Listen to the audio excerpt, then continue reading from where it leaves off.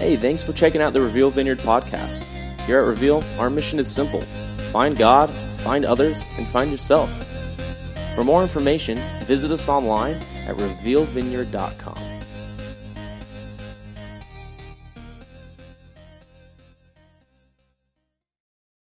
Today is the day, obviously, that we celebrate Mother's Day. But as a pastor, very difficult to preach on Mother's Day. For one, you may not know this, but I'm a dude. That's the first thing that makes it a little difficult. And second, this may surprise some of you, I've never given birth to a child, although I have the body of someone who is currently pregnant. So, but it's a pizza baby. And so mothers deserve to be praised and, loved on and honored. But Mother's Day, I realize, can also be very painful for some women. And so today, just instead of just honoring moms, which we definitely want to do, I want to honor all women. As we look at a message that I've titled Strong, How Jesus Empowered Women. And also, don't forget, on your way out, if you haven't, make sure you get your family photos. They are available out in the lobby. There's 2 stations there. I am available as a stand-in if you're interested at $5 a photo. And if you don't want me, my face will be superimposed anyways on that picture. So either way, you're getting me. So we're looking at this idea of how Jesus empowered and continues to empower all women. A while back, I heard John Ortberg talk about a book that he wrote it's called Who Is This Man? The Unpredictable Impact of the Inescapable Jesus. And in it, he talks about the influence that Jesus has had upon culture and upon society. Now, in our series, Jesus, the Greatest Show on Earth, we've been saying that regardless of how you view Jesus, regardless of your beliefs regarding him being deity, the Son of God, it would not be a stretch to say, regardless of your beliefs, to say that he has been the most influential person who has ever walked the planet. And Ortberg begins to kind of unpack that when it comes to women and how the value of women throughout culture has really changed because of the teachings and the life of Jesus himself. And so a while back, I heard him give a talk on this topic, and I thought it was too good to not share with you. And so today's message is not just for mothers, but for all women, regardless of age, regardless of your stage of life. So let me start by reminding you, ladies, that you are not the image that you see in the mirror. All right? Very important that you realize that. You are not the image that you see in the mirror. Now, men, let me also remind you, you are not the image that you see in the mirror. All right? Because we view ourselves completely different, but you are not the image you see in the mirror. Ladies, you are more than a number on a scale. Well, that sounds really bad. You're not more than the number on the scale, but you're more than whatever that number shows you. You are more than the meals that you prepare. You are more than the home that you keep. You are more than the shallow standards that culture will try to place upon you. And while I think many would agree with this, often I think, like the rest of humanity, male or female, there are 2 competing voices that take place within us. Take a listen to this.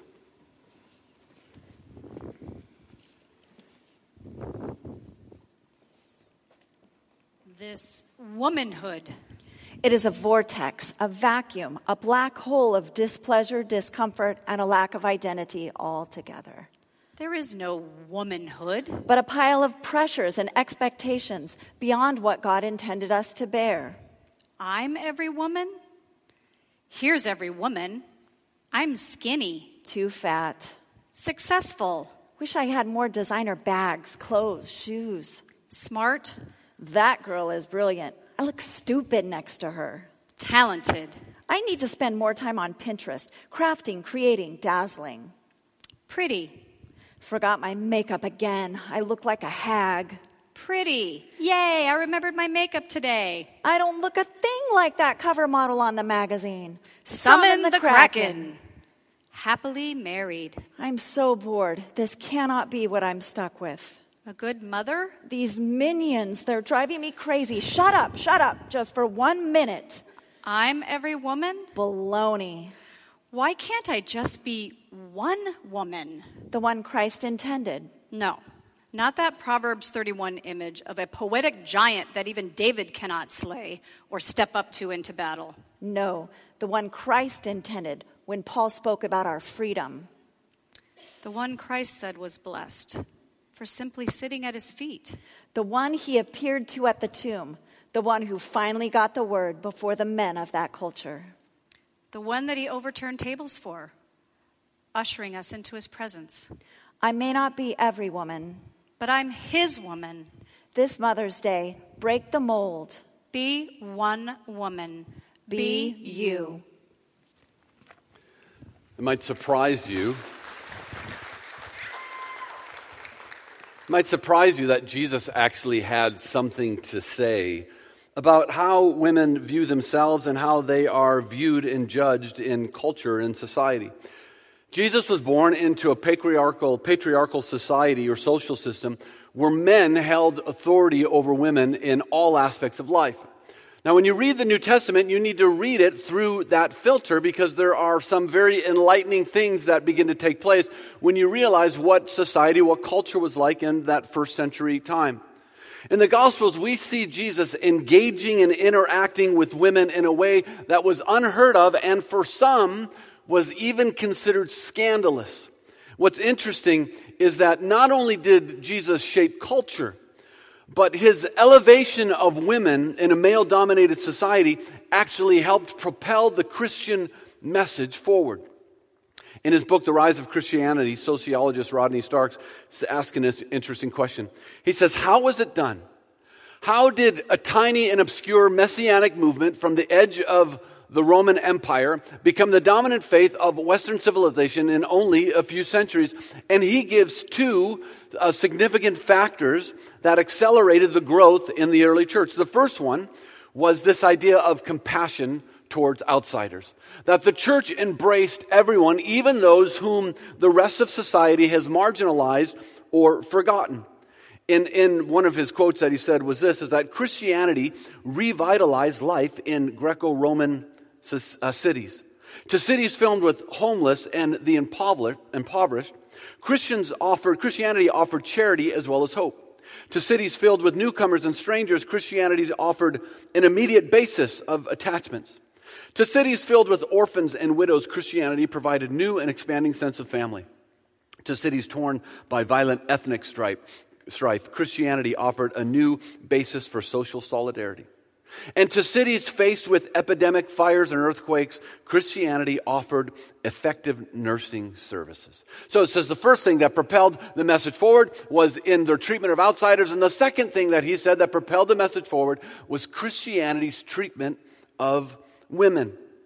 He describes the treatment of women in one of his quotes in his books. He says, girls received very little or no education. Typically, Athenian females were married at puberty or often before. Under Athenian law, a woman was classified as a child regardless of age and therefore was the legal property of a man at all stages of her life. Males could divorce simply by ordering a wife out of the household. Moreover, if a woman was seduced or raped, the husband was legally compelled to divorce her. It's interesting, in this society, there was a shortage of women, about 140 men to every 100 women, which makes us ask the question is, where did the females go? Because of the value that society placed on the male child, a female baby often went uncared for and was left to die. This practice was not even covered up or looked down upon. It was just openly embraced as part of society. A letter that was written around the time when Jesus was born, it was from a man to his pregnant wife, reflects the cultural attitude of this period of time. It says this, as soon as I receive payment, I shall send it up to you. If you are delivered of a child, in other words, if you have this child before I come home, he says, if it is a boy, keep it. If a girl, discard it. He says, you have sent me word. Please don't forget me. And he responds and says, how could I ever forget you? I beg you not to worry. And it's odd because you see a loving husband saying, don't worry, I will never forget you. And out of the same sentence is, if you have a boy, keep it. If it's a girl, just cast it aside. The supposed law of Romulus gave fathers the legal right to raise one daughter, and after that they had the choice either to raise their other daughters or they could discard them and leave them to die. In the city of Delphi, ancient records show that out of 600 families who lived in the city, only 6 raised more than one daughter. Out of 600 families, only 6 raised more than one daughter. And so the question is, what do you think changed this type of thinking throughout society? Why did the disposal of female babies eventually stop in ancient Rome?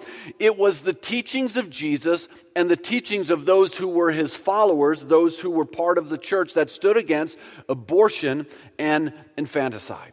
The idea was not birthed in the halls of government. It was not birthed out of the social thinkers, but that it was birthed out of Jesus and his teachings that all people are equal, and then carried on by those who were in his church. Interesting that within the church, women were not merely tolerated within the Christian community, but they actually assumed a position of importance and even leadership. In Romans 16:2, Paul specifically highlights our sister Phoebe, who played a very vital role in the formation of that church. Clement of Alexandria, in the Fourth Council of Chalcedon, they talk about the qualifications of women deacons or women leaders in the church. In Rome, by law, aside from the church, by law, if a woman did not remarry after 2 years of a husband's death, then they were actually looked down upon because they became a burden on culture and a burden on society. And so you see this duality of how the church began to embrace women, and yet how culture began to continue to isolate women and really kind of push them down and push them to the margins of culture. But within the Christian community, women were not fined, they were not looked down upon, they were honored, they were prized, the care of widows, that all marked part of the Christian community. Is it any wonder that women, when they saw the love and the purpose and the care and the honor that was demonstrated by the early church, they flocked to this new religion to be a part of it, because it was unheard of in that day and in that culture. But it was an uphill battle. Women of that time had few, if any, rights. Surviving early records from civilizations throughout antiquity, from ancient Greece and Egypt and China and Rome, suggest that women's role differed very little from region to region. And there were few exceptions to this. Most women of the period were generally limited in education and mobility, as it was thought to interfere with domestic or childbearing responsibilities, meaning the number one role of a woman was simply to keep the species going. Now, there's an interesting account in Luke 11 that I want to read you, and we'll kind of unpack it. And you're going to see how Jesus kind of flips this thinking that the number one value of a woman is childbearing. Luke 11:27. While Jesus was saying these things, he was teaching. One of the women in the crowd raised her voice and said to him, "Blessed is the womb that bore you and the breast at which you nursed." Now, this was common thinking of the day, that if you were a woman, you were blessed, even doubly blessed, if you gave birth to a male child. In some cultures, a mother of a male child was actually given more food than a mother of a female child. So this woman in the crowd yells out, "Jesus, blessed is your mother." And I want you to look how Jesus responds. You would think he would say, "Yeah, Mom, she's fantastic, love her." Here's what he says in verse 28. But he said, "On the contrary, blessed are those who hear the word of God and observe it." Now, this may seem like an ouch moment, Jesus kind of dissing his mom, but it's not at all what he was doing. He was trying to make a point by saying, listen, I understand that culture says that the highest value of a woman is to give birth to a male child, but look, there's something that's far more important. He says, on the contrary, blessed are those who hear the word of God. He's making a point that the highest calling on a woman's life is no longer to simply reproduce the species. He was saying motherhood, look, yeah, noble cause, a noble calling, but it's not the ultimate calling. Jesus had something to say and speak into this culture, that if you do not have a child, you have not missed out on God's ultimate purpose and call for your life, which was unheard of. And so I want you to feel the tension of someone in the crowd that says, blessed. And he's like, no. That's not your ultimate purpose.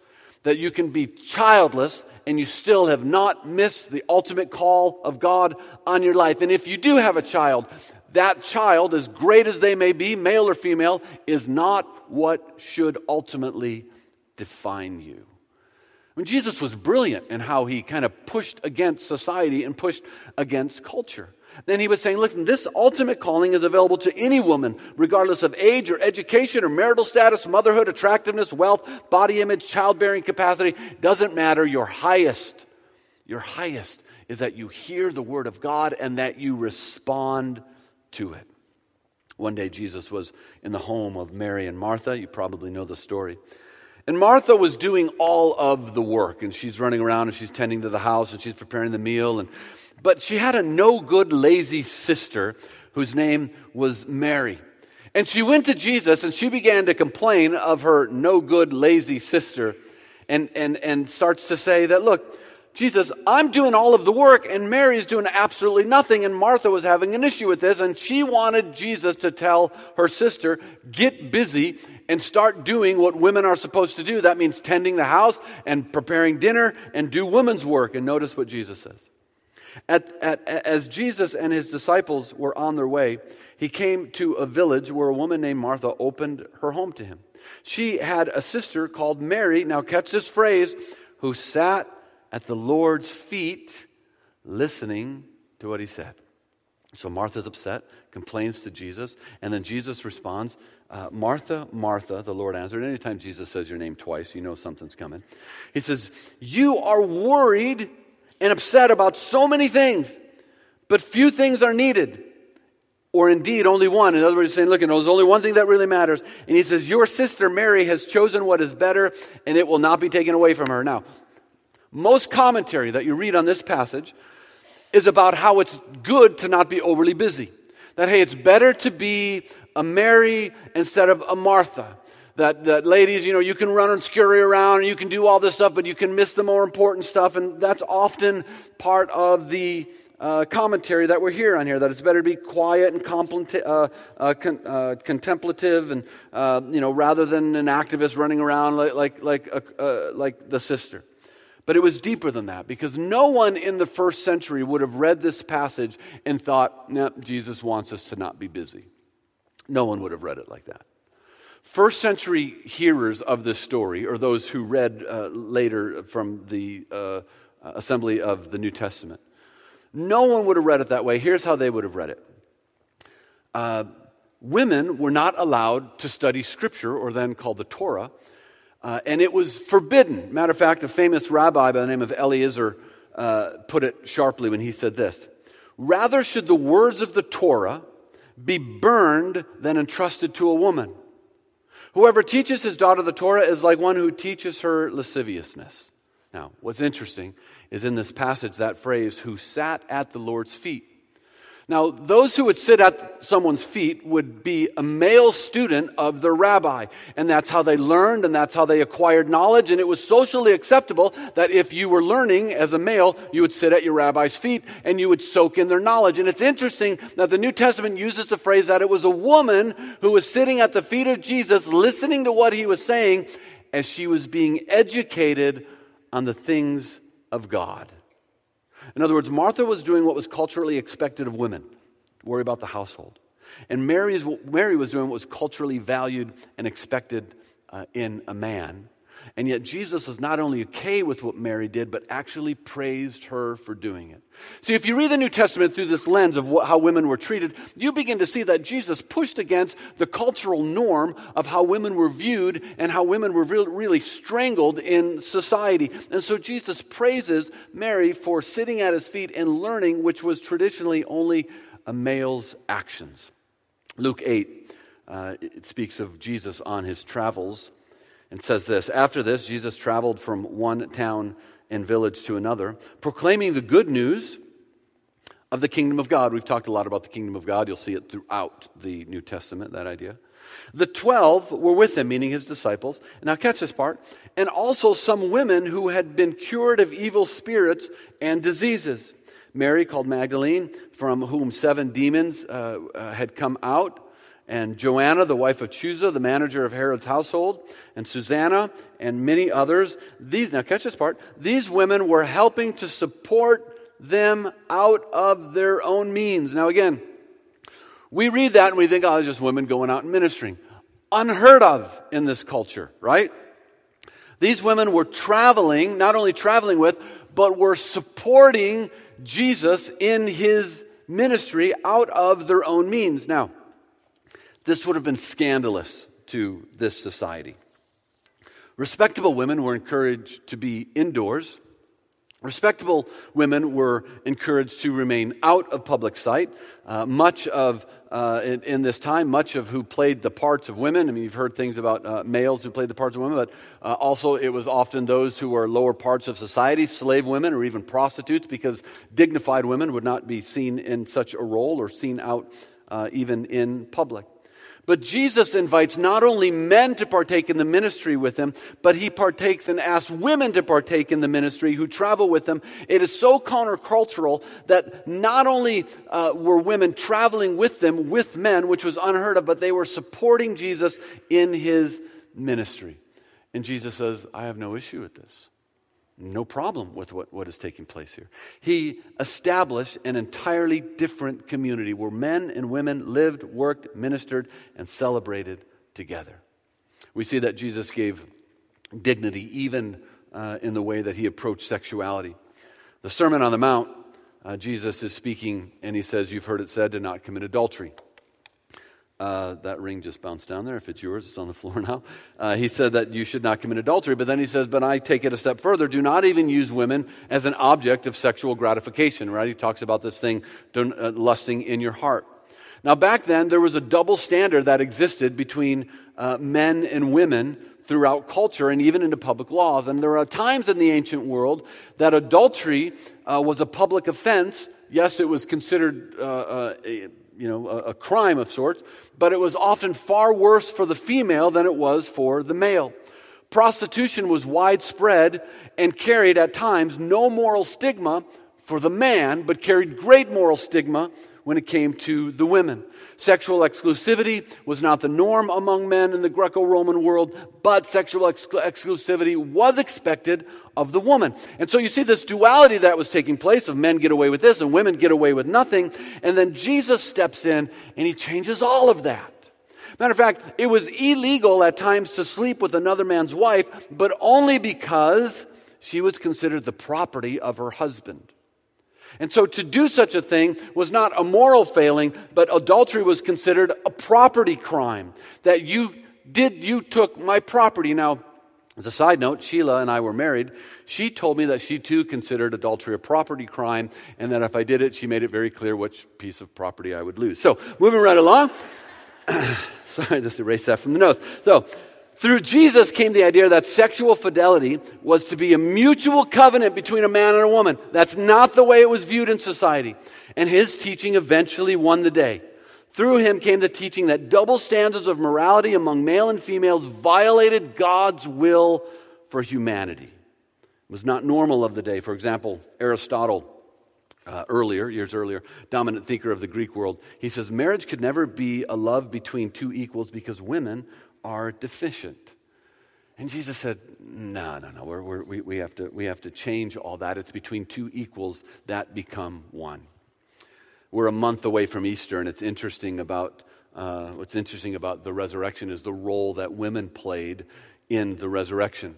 All four Gospels tell us that it was the women who followed Jesus to the cross when the men, they went underground and hid, and yet the women are there weeping at the cross and followed him there. It's just an interesting side note. More importantly, the task of being a witness who proclaimed the resurrection was first given to women.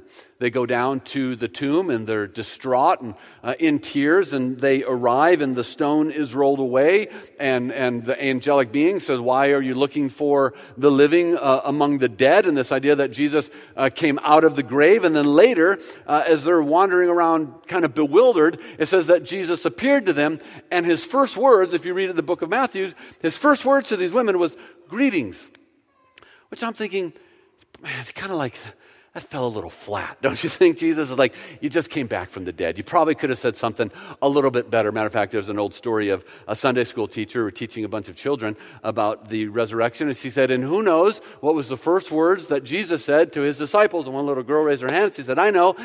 Ta-da! Now that would have been a good first word. You know, like, said, greetings. Ta-da! Something like that. That would have carried a little bit of weight. And so he appears to the women, greeting, he tells them. Now, here's the interesting part. What Jesus says next is almost scandalous for the day. But we miss it because we read it through our Western lens. He says, now you, telling the women, you go tell my male disciples what you have seen and what you have heard. In other words, you go and tell them that I once was dead and now I'm alive. Now, Jerusalem was a powder keg and it was ready to blow, right? There's this great conflict. Jesus was just crucified. He's put into the grave. The powers that be think that this Christianity movement is finally dead. And to women, Jesus gives the dangerous assignment to go spread the news to the world. What's interesting, in ancient times, women's testimony was not even valid or binding in a legal proceeding. So it's very interesting that Jesus chooses women whose testimony was really without value and says, I want you to go and you share your testimony with the men of what you have just seen. Now, in fact, Celsus, or Celsus, depending on how you pronounce it, is a Roman historian who wanted to discredit the story of the resurrection on which Christianity is based. And here's what he said. He said, the resurrection rests on the tales of hysterical females. Now, if you heard that in a male-dominated society, patriarchal society, you would have said, oh yeah, you can't trust anything that those women said, they crazy. And that's what he was trying to do, was to discredit this whole idea of the resurrection, because the whole resurrection, it rides on the tales, hysterical tales of females. Now, listen, here's a side note. You can have great confidence that the resurrection is not a made-up story, because someone in this era trying to convince the world of a hoax would have never, ever had the idea of women being first to the grave and the first to see the resurrection. They would have never done it. Because immediately, when you put women in that position in this culture, the entire testimony is dismissed. And so it's interesting that Jesus, God, takes women to be the first to hear the story. So what happens? They go back and they tell the disciples, and the disciples, the Bible tells us in the book of Luke, the disciples said it seemed like nonsense, which you can kind of see that old thinking creeping in, and the disciples are like, just crazy women here, right? And then later, Jesus appears to the disciples, right? Ta-da! Now, it could have been the biggest I told you so moment ever with the women who are trying to tell the disciples. They're thinking they're crazy, and Jesus finally appears, and I can see the ladies being like, I told you so, right? That's the first I told you so that ever shook the earth. And so, this is I think the honor that God placed upon women even on the resurrection. Now, unfortunately, the world is not caught up to the teachings of Jesus. Nicholas Kristof in the New York Times said this, that due to the preference of boys, 100 million women in China and India who should be alive today are missing. In many parts of the world, this idea of giving birth to a female is still looked down upon, and they are left to perish, and they are kind of written off. And this is still taking place. In India today, there is such a problem that there is a deficit, a gap of some 40 million women. India's child rights organization called CRY, the founder said that over 8% of the girls born in the country died before their first birthday. Left alone, malnourishment, just kind of written off. Malnourishment being that the mothers didn't even try to feed them. The binding of feet of women in China, the practice of genital mutilation upon females in Africa, polygamy, lack of education in parts of the world believe that it's sinful for a woman to be educated. This is what I want you to get and understand, is that this is the world without the teachings of Jesus. Now, regardless of what you may be here, and you may not be sure that Jesus is God, but the world apart from Jesus, and you see it in certain pockets of society even today, the world apart from Jesus, the dignity of women looks drastically different when Jesus is removed from the situation, right? Just go to the Middle East and you see it everywhere. This is the world without Jesus. Unfortunately, though, it's just not other cultures, but it's our culture that is still guilty of this. Placing pressure and shame upon women and girls alike. Eating disorders in our country, women outnumber men 10-1. Girls as young as 8. Our culture sells women on this idea that your value is based upon how many heads you turn in the gym. And men, on some way, directly or indirectly, we kind of play a part in that, unfortunately. And yet we see that Jesus demonstrated that all of God's creation, male and female, are more than what you see in the mirror. And you are more than what culture will place upon you, that there is something in you that is an image bearer of God. And because of that, male, female are seen as equal in the eyes of their Creator. And this double standard that exists between man and woman, Jesus says, let's do away with it. Matter of fact, he goes as far as to say, men, how about, here's a new idea. Why don't you start to love your wives as Christ loved the church? That's a heavy statement, because how did Jesus love the church? He died for it. He sacrificed his own feelings, his own will, his own desire. Remember in the garden, he said, hey, Father, if there's any way that this cup can be removed, then let it happen. And I'm not looking forward to this. So if you can do this another way, then so be it. And then finally he says, but not my will, but your will. And he goes to the cross. So Jesus says, men, you want to know how you should start loving your wives? You should love them as I love the church. And the way I love the church is I sacrificed my own feelings, my own desires for that which was for the betterment of my wife. I mean, that's a strong statement that Jesus places upon us. Dorothy Shares says this. We'll close with this. She says, perhaps it is no wonder that women were the first at the cradle and the last at the cross. I mean, they stayed at the cross last. They had never known a man like this man. There has never been such another. A prophet and a teacher who never nagged them, never flattered or coaxed them or patronized, who never made jokes about them, never treated them as either the woman, God help them, or the ladies, God bless them, who rebuked without demeaning and praised without condescension, who took their questions and arguments seriously, who never mapped out their sphere for them, never urged them to be feminine or jeered at them for being female, who had no axe to grind and no uneasy male dignity to defend. Listen, this is the role of Jesus upon culture and upon society. And so as the pastor of this church, I want to make it clear that, ladies, you are not secondary in this church, but you are an integral part of what we want to be as a church, meaning that you, your pastor, you are released to function and serve in all areas of ministry and all areas of leadership across the board. And there are some that would say, well, women can't do certain things and can't do this and can't do that. And we can discuss that whole interpretation of some of the passages in the New Testament, which is, an occasional document and some great, discussions that we can have. But it is my belief that women today within the church should step in to whatever the call of God is upon their life, and to step into that with full conviction, full authority, and full desire to be pleasing to the God who has released you and given you the gifts and talents that reside within you. So whatever that looks like for you, we go back to the beginning of that reading. My prayer for you is that you would not be every woman, but that you would be the woman that God created you to be. And sometimes that's a journey to discover what that is. And I pray that Jesus would lead you on that journey to discover who it is that God has made you to be.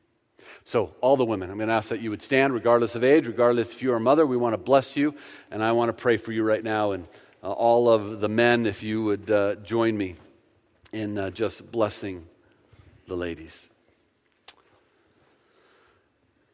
Lord, standing here are a wide range of ages and various stages of life, and some who are mothers and some who may never be mothers, some who are grandmothers, some who stay at home, and some who go out of the home to work. But whatever the stage of life, we, as the men of this church, we want to bless them. And I want to speak that blessing from you upon them, to step into the person that you have created them to be, that they would find themselves. And I pray that you would begin to enlighten them as to what that looks like, that they would not live under the goals or agenda of anyone other than you. I pray that you would bless them by speaking over them the words that are needed to be heard today. And I pray that you would bless them abundantly on this day. I pray that you would fill their spirits with the Holy Spirit of God. I pray that you would enlighten their minds with the truth of God, and that you would fill their soul with the Spirit of God, that the peace of God would surround them. I pray that in whatever situation they may find themselves in today, that whatever position or stage of life they may, circumstances they may be living in today, I pray that the Holy Spirit would just surround them and breathe peace and hope upon them. I speak that blessing upon you, the blessing of God who shines his face upon you. And I pray for the woman who might be weary and tired and doesn't know how they can continue. I pray, God, that you would fill them with strength that is beyond their own, beyond themselves, that they would experience the truth of what Paul says, that when I am weak, I am strong. And finally, I want to bless you to take off the yoke that culture places upon you. Jesus says it this way, that if you that come to me, all who are weary and carry a heavy burden. And then he says, take my yoke upon you, because mine is easy and its way is light. Jesus says, look, if you're going to hitch yourself to any wagon, hitch yourself to me. Because what I place upon you is not like culture and not like society. What I place upon you is light and it is easy. And so I bless you to step out from under that magnifying lens and that heavy weight of society, and to step into Jesus, whose way is easy and whose burden is light. And so we bless you today, all of the women of our church, regardless of age, regardless of stage of life. We bless you abundantly. In the name of our great and loving Savior, Jesus, we all pray. Amen. Amen. Ladies, God bless you. Have a wonderful day. Enjoy yourself. I look forward to seeing you back next week. Bless you all. Hey, don't forget your photos out there in the lobby. Catch them on your way out, and we'll have those for you in a week or so.